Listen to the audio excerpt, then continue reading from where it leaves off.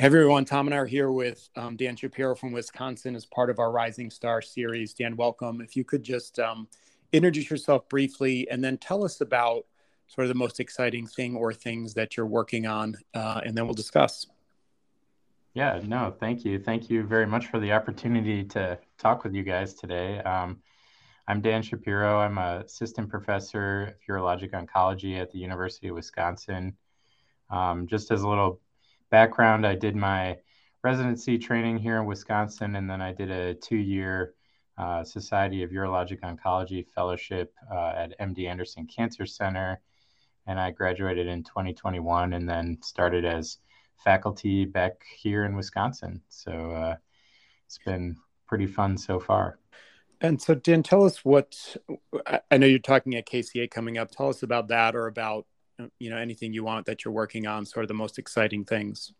Yeah, so I can tell you, starting in fellowship, I got interested in renal medullary carcinoma. I kind of I was interested in looking at more of a rare tumor because I was at MD Anderson, and that's one place where you can study more rare tumors compared to other smaller institutions. And so got interested in renal medullary carcinoma.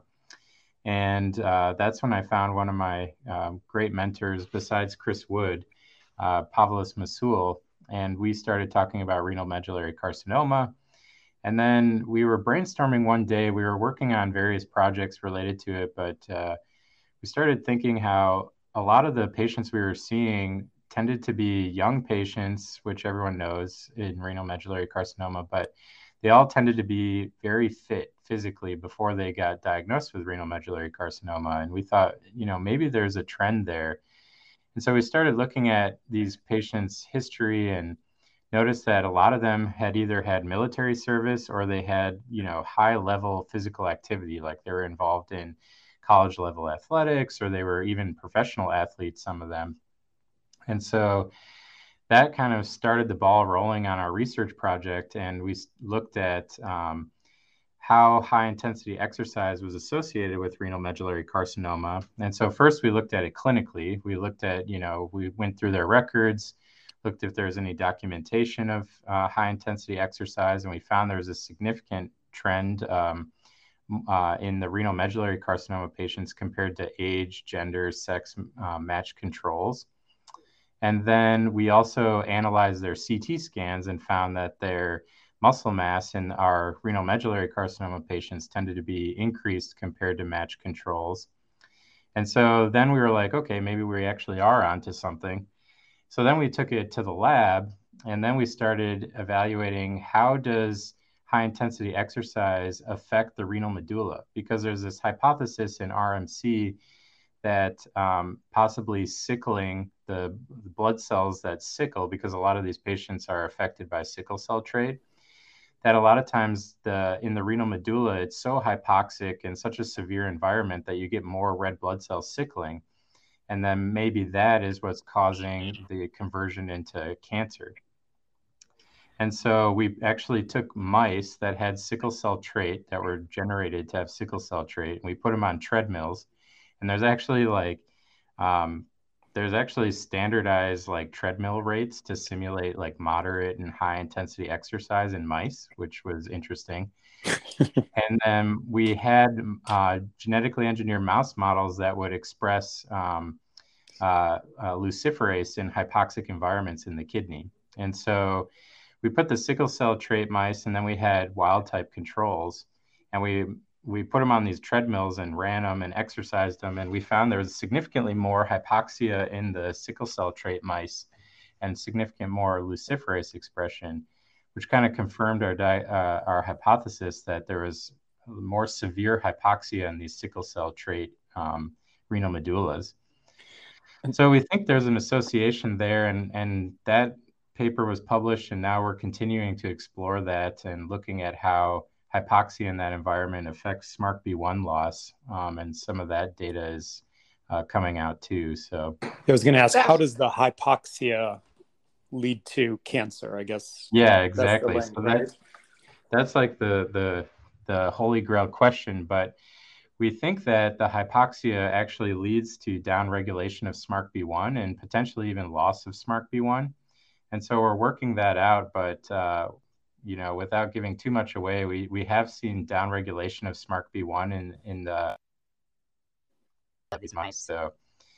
So we think that there is definitely a link there. And, this is the first possibly modifiable risk factor that anyone's ever really found with renal medullary carcinoma. And the only real risk factor before this has been having a sickle hemoglobinopathy. So it's something that potentially we could actually intervene on. And are there other causes of I'm guessing, I don't know this. Are there other causes of hypoxia? Acute kidney injury or hypovolemia or whatever it might be. Are there other chronic diseases that would cause kidney hypoxia? Yeah, that's a great question, and something we've thought about too. We've thought about because it usually is affecting patients who are younger. And so we were looking into things like, could pregnancy lead to higher rates of hypoxia in the renal medulla? Certainly acute kidney injury or chronic kidney disease could lead to scarring and potentially increased hypoxia in the renal medulla. But those are all kind of unanswered questions at this point, but it's definitely something that we've been thinking about. Why is the data? You go, Brian, you go.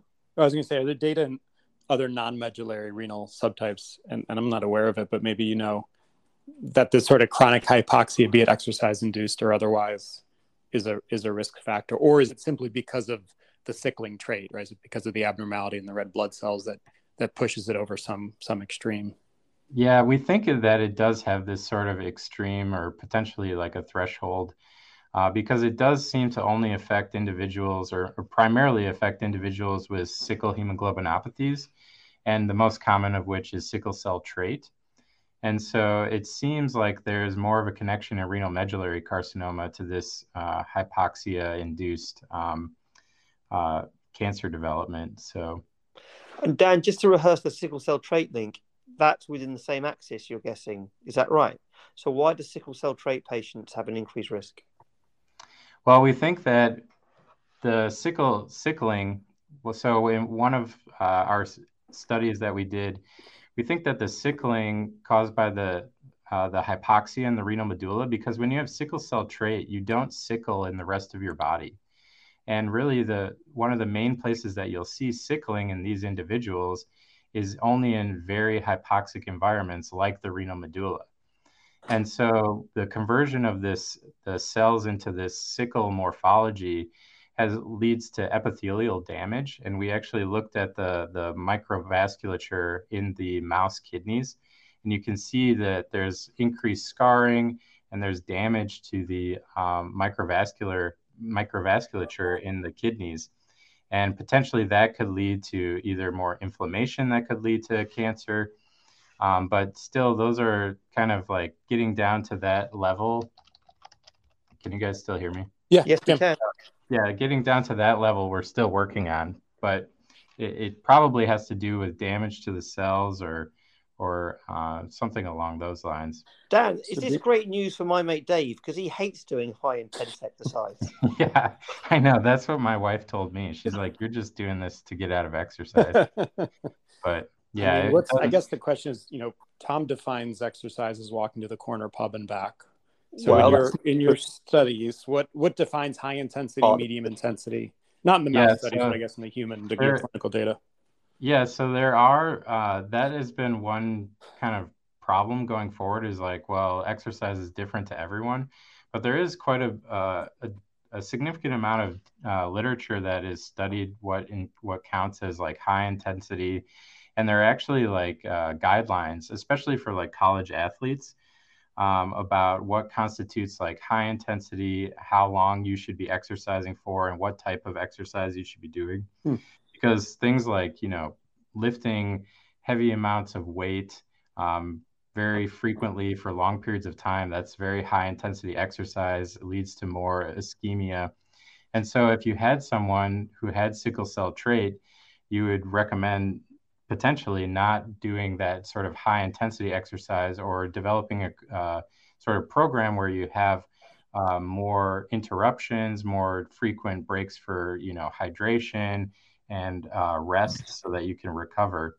And there has been guidelines even published by like the NCAA what is it? The National College Collegiate Association about what constitutes a high intensity. Dan, what's next for the project? Yeah, so a lot of the work we initially did was retrospective in terms of evaluating patient exercise histories and things like that. So now we're prospectively evaluating. So we have validated questionnaires that we're giving all of the RMC patients that come through the door regarding how much exercise activity they have. And then we can use that data to compare to some national databases that have looked at thousands of patients and see if our initial hypothesis was correct in a more prospective manner. We're still exploring the SMARCB1 loss related to hypoxia, and some of that data will be coming out relatively soon. We also have been looking at other ways to treat renal medullary carcinoma. So another study that I conducted was looking at a small molecule inhibitor of the netylation pathway, which is part of the proteasome pathway, and combining that with the standard chemotherapy that we give renal medullary carcinoma patients. And at least with our preclinical work and looking in mouse models, it seemed that we're able to enhance some of the effects of carboplatin, which is sort of part of the backbone therapy for renal medullary carcinoma patients. So we have a lot of things kind of in the works for RMC. Yeah, I mean, it's really interesting. Obviously, a really rare disease without much known about it. So I think, any insights are welcome, especially therapeutically. Yeah. Okay, maybe just to finish up, let's talk about just sort of career stuff. And you talked about connecting with Pavlos at MD Anderson for this opportunity. Maybe just talk broadly about, you're a fellow/junior faculty. How do you find opportunity? Yeah. Where do you go? How do you get sort of those first steps taken? Yeah, I think a lot of people talk about like luck, being in the right place at the right time. And I think that is true to some extent, but you also have to like put yourself out there and kind of make opportunities. And so, I did a lot of reading and studying about different diseases and kind of found an area that was interesting to me. And then I found someone who was also interested in that same area and then just, set up meetings. And so I think a lot of that luck, or what you think was luck after the fact, was actually you kind of putting yourself out there and trying to make an opportunity where potentially there wasn't one to begin with. And I think that's, you can see that with a lot of people. I think people who are successful really put themselves out there. They're not afraid to ask questions. They're not afraid to like contact new people who maybe know more about a certain subject than they do. And I think that's really how you kind of expand your breadth of knowledge and also make more opportunities for yourself. Dan, can I ask you a question? My brother always said, to take multiple shots on goal, never actually, but, focusing on one thing, he always said, that can be really counterproductive, because if it goes wrong and it doesn't work out, then it's much more difficult. Whereas if you've got 5 or 6 irons in the fire, and particularly if you're in sort of common things like prostate cancer, you might be in a position where at least if the first 2 or 3 fail, then one of them's going to come home. What's your take on that? Because you've obviously gone down something actually quite niche and quite rare, and there aren't, although not many people are doing it, you've always run the risk. It's going to be hard to attract lots of grant money, I guess. And yeah. So how do you get that balance right? Yeah, I think, that is absolutely right. I've always kind of had a lot of irons in the fire, which there's pluses and minuses to that. That means you're usually doing a lot of work all the time. But also it's exactly like what you said. Like if you're, especially like something like RMC, that can't be the only focus of my whole career. And so I do have other research endeavors, but this one has been one of the more successful ones so far. So can I ask you a direct question then? Was this actually one of multiple opportunities that you were pursuing that happened to come home? Or Oh, was yeah. it this one that you were most interested in by miles, and therefore you just dropped the other ones and were lucky this worked? No, I mean, all through fellowship, through residency, I've continued to do research. I mean, focus has always been kidney cancer, but renal medullary carcinoma was one component of a lot of different areas of interest. So I'm also, as a surgeon, very interested in clinical research and outcomes following things, particularly like cytoreductive nephrectomy or even localized disease. And then, going forward as junior faculty, I've also been exploring other areas related to renal medullary renal cell carcinoma, particularly looking at things like biomarkers, which, as you guys know, we really desperately need, especially in the localized setting, now that we have potential adjuvant therapy, but we don't know exactly who to use it for. What's your next big project?